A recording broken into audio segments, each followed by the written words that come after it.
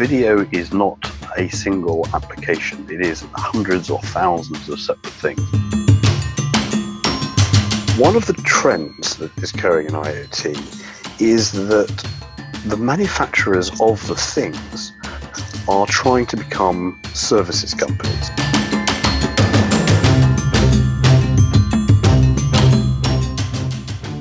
This and more on today's Communications Developer Zone as we take a look at real-time communications and the intersection of IoT and video.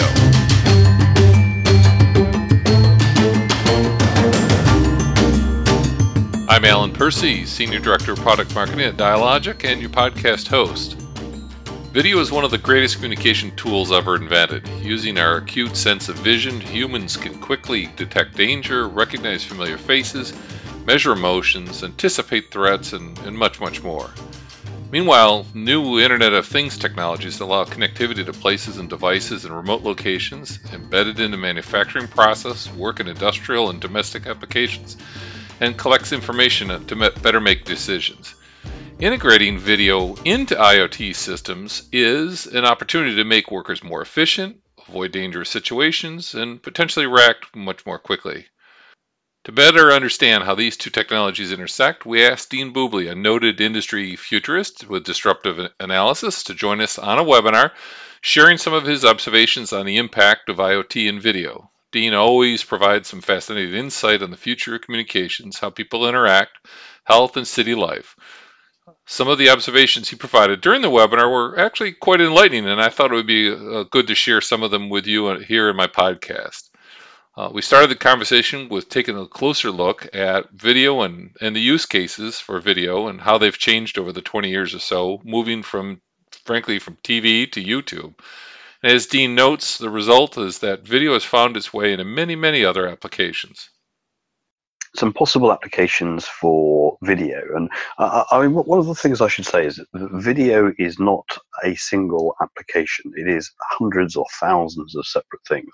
When you see predictions that the proportion of video traffic on the internet will increase, it's worth saying that that number is an amalgam of a lot of different things, everything from watching live sports on TV through to traditional person-to-person video conferencing, but also increasingly a whole range of other uses and applications, whether that's sort of security or advanced biometrics, maybe healthcare related applications, and so on. So video is not a monolith, and video communications is not monolithic either.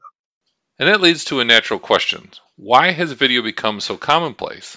Access to low-cost video cameras and displays for a broad range of applications from mobile phones and automotive, healthcare, and security applications. The fundamental driver for this intersection of video with IoT is one of the underlying key enablers, the image sensors that are used both for still images but also for video as well. And these have evolved hugely over the last sort of 10 to 15 years.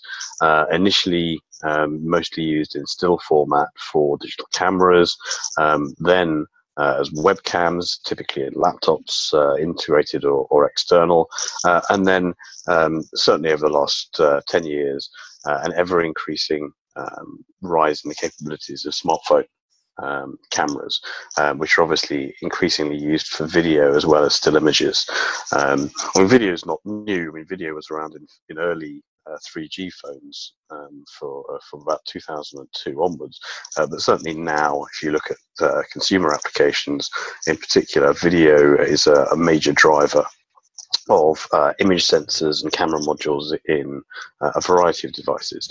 And it's that scale effect which has also meant that we now have a whole range of camera sensors suitable for other devices, whether they're vehicles or industrial machinery for quality control, or doorbells at home, or advertising boards which look at footfall, people walking past them.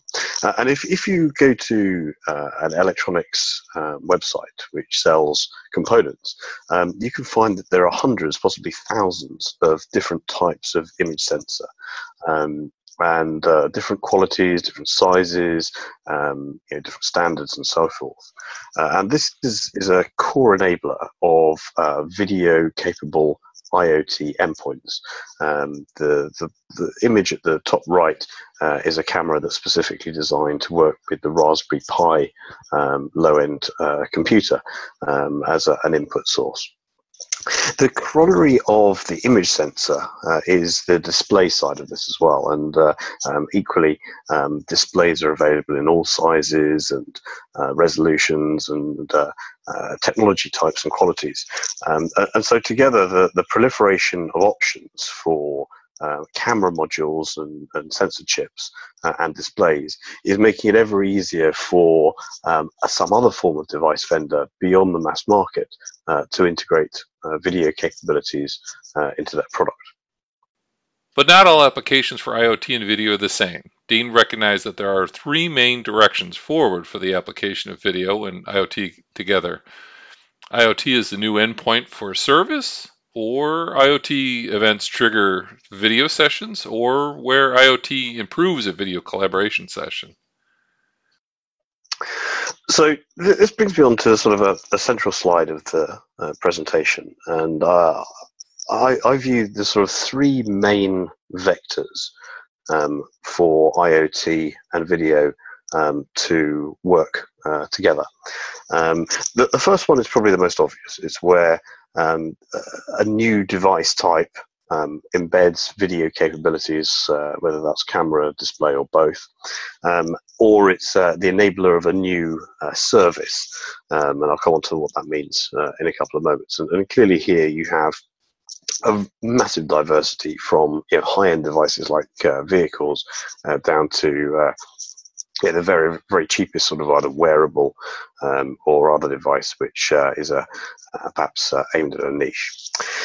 The second category of intersection is a bit more subtle, and this is where an IoT event or measurement or action can interact with perhaps sort of adjacent video call or video conversation or video instance, either because it triggers it, so you can imagine perhaps a sensor in a factory registers a machine going over a temperature threshold and sets up an interaction between an engineer and a supervisor, or it could be that it somehow enhances a video communication or voice communication that's going on between two people anyway, perhaps providing corollary data that allows a business decision to be made. And the last one is where IoT devices actually are used in the context of video calling, video conferencing, unified communications and collaboration to improve the environment or effectiveness of that communication session and conversation. And that might be additional IoT technology used in meeting rooms, for example, that makes the process considerably more seamless than is typical. What about some specific examples of new IoT voice and video enabled communication endpoints? So where do they go? And let's hear about some examples. So just to give some examples and put some color on this, I mean, there's an increasing range of devices now which have cameras or displays. We're particularly familiar with vehicles where you obviously have video capable displays embedded in dashboards these days, and also cameras for reversing, and increasingly for sort of either self-driving or assisted driving, forward-facing and side cameras to allow the vehicle to monitor traffic. And sometimes that's going to be coupled with other non-video sensors like LiDAR, which is a technology which is sometimes the object on the roof of early self-driving cars, which essentially sort of maps out the surrounding environment. CCTV cameras we're obviously familiar with. AR and VR. AR and VR is interesting. It's not just a display technology, but they will quite often have cameras inside the headsets to monitor eye tracking, where your gaze is, for example. So the sort of sometimes camera capabilities are integral, not just for communication, but to allow the effective function of the overall unit. Amazon is now moving on from its Echo device to the audio voice recognition one to a video capable unit, which perhaps can help you with fashion choices, or it could be telling you if you've got the cooking wrong, or I can imagine in the future maybe self-assemble furniture. It'll provide helpful hints to if it spots that you're making a mistake. That's my guess on my part. You have that strange telepresence robot, which is called a double, which essentially allows people to work remotely at a different office by having a head height video image and camera trundle around another office building and perhaps attend meetings. And at one level, you think it could be quite creepy to have one of these roll up to the conference table representing a colleague around the world, but it actually perhaps is more humanizing than just a face on a screen in certain circumstances. You have the city street terminals, that's a Link NYC box, and as well as offering Wi-Fi and digital display, maps and things like phone charging capabilities, it bristles with other sensors. For example, you might find that it's being used to monitor the number of people walking past it at a particular location, or even the types of people who are walking past it to change the advertising. Again, there's a lot of privacy issues and concerns that you could imagine, but for now, that's certainly a direction of travel. And then we're going to see, I'll talk about drones in a minute, but clearly most drones, I would say, have some form of camera capability attached to them for inspection or entertainment purposes.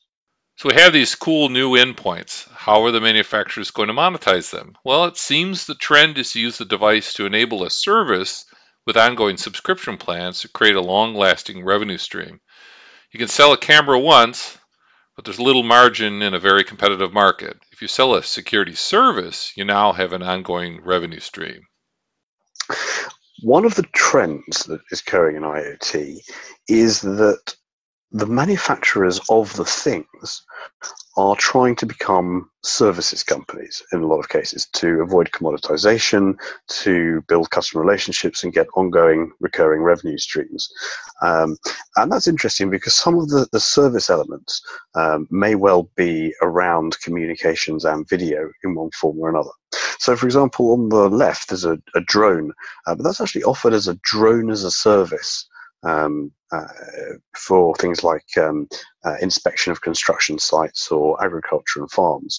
And the idea here is that drone companies face some pretty severe price competition. There's a very large player, DJI, which has a large market share, and in the sort of the drone sales side of things. So some of the other suppliers are looking to services models rather than outright sale.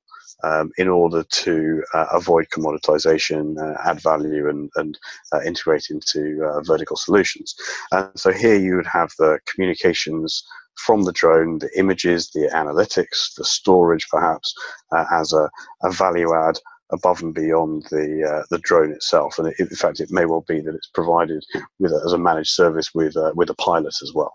In the middle, there's an exercise bike which has a video trainer, where you can actually have a live session, potentially distributed with tens or even hundreds of people in different locations, being motivated over video by an actual live trainer whose feed you can see. It doesn't necessarily need to be two-way video. I don't think the trainer needs to have a display of 40 people sweating away on bikes in front of them. But there may well be, again, opportunities here for new forms of team and collaboration, perhaps not on this sport, but on other forms of sporting equipment as well, where you have perhaps player-to-player or participant-to-participant video. And the last one is connected doorbell. And the idea here is that we're familiar with entry phones where there's you're able to see who is ringing the door. But this actually, there's a series of vendors which are now looking to offer this for remote door opening from a mobile phone. You can imagine that you might want to open the door while you're in the garden, perhaps, but also even if it's a trusted vendor or a supplier or delivery, or perhaps a cleaner or someone like that, you might use it to open the door while you yourself are somewhere completely different, after you check the authenticated the person who wants to get entry to your property. And there are opportunities for services around storage, the actual mobility aspect of it, perhaps analytics, that's something that could be offered as a cloud capability. Here, the interesting question is whether or not the device vendors will, whilst they want to become services providers, what aspects of that service they will own and operate themselves, and what they will want to obtain as from a platform as a service provider. And clearly, some of the things like payments, they will almost certainly use a third-party processor for. And so we may well find that there's a tier of communications and video service providers which perhaps offer some of these capabilities as APIs and components and microservices that are delivered as a part of an integrated solution. So that's going to have some interesting opportunities for those sort of horizontal providers into the IoT space as well. And one of the interesting side effects here is that the IoT changes our perception of what video communication tends to be. We're used to video being either a person-to-person talking head video call or perhaps a room-based conference. And IoT changes that. We may find that we have video in one direction and voice in another. Example here with drones, where you have perhaps the device flying. You have the operator who clearly needs to see what is going on in one direction and be sending control messages the other. But they may well also have a third person, or also a second person, a third endpoint in the loop, which could be a remote expert or their client who is telling them what to look at. So you can imagine it could be a drone being flown over a farm, and you might have the owner of the farm or an irrigation specialist who can say, oh, check the next field, or can you zoom in for a closer look? And so there again, you might have one-way video and two-way voice between the operator and the specialist. The same thing could be an architect inspecting progress on a construction site. There's quite a lot of use cases here in verticals. I mean, there's a lot of interest in public safety. You could imagine sending a drone into a dangerous situation or a burning building or something, rather than the public safety representative first of all, or perhaps even while they're still in the vehicle on the way to the incident. So there's some interesting and evolving formats that we'll get from IoT and video intersection. But the visible spectrum of 2D video is just only the beginning.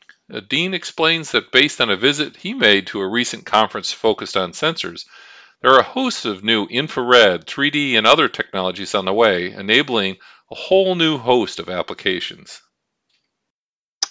And I think one of the other things that I'm definitely seeing is, and I was at a sensor conference a couple of weeks ago, was a huge proliferation in the other types of video and image capability that are coming onto the market. And we're initially perhaps going to see in higher end industrial products, but also are going to crop up in phones and tablets and PCs, as well as a likely new range of additional devices as well. And I think that here, if you like, the sensor themselves is where the IoT reference comes in. And among the things that I saw was interest in infrared imaging for things like heat sensing, which has a whole range of use cases. For example, counting number of people in a room. You have digital microscopes for sort of fine-tuned inspection of machinery, perhaps. 3D imaging has a lot of potential here, either in terms of biometrics, where you can actually recognize faces as they move, but also for distance sensing, which is important in a growing number of areas, again, from robots and drones to ensure sort of safe operation, through to vehicles and so on. And the way that works is by using an infrared beam, which is then the reflections of which are picked up within the same camera module. So our idea of what is video will change, and that has some interesting implications in terms of how we treat image data in the network as well, and what services and applications can derive from that. And the last one I mentioned there was eye tracking and motion sensing. And this is interesting because that, in some levels, will be done on the device itself. There are some chipsets now which are sophisticated enough to do certain levels of analysis right down on the device. But in other cases, there'll be a need to collect and store that data for larger scale analytics, or more reference to databases for recognizing perhaps cultural cues and things like that. So where does it go from here, and what are the opportunities for new businesses? Well, Dean explores this topic in much more detail in a companion white paper that he authored, which you can request a copy from the Dialogic IoT landing page at www.dialogic.com/IoT. And I want to thank Dean for his insight on IoT and video. There surely will be more to come. And thanks for listening.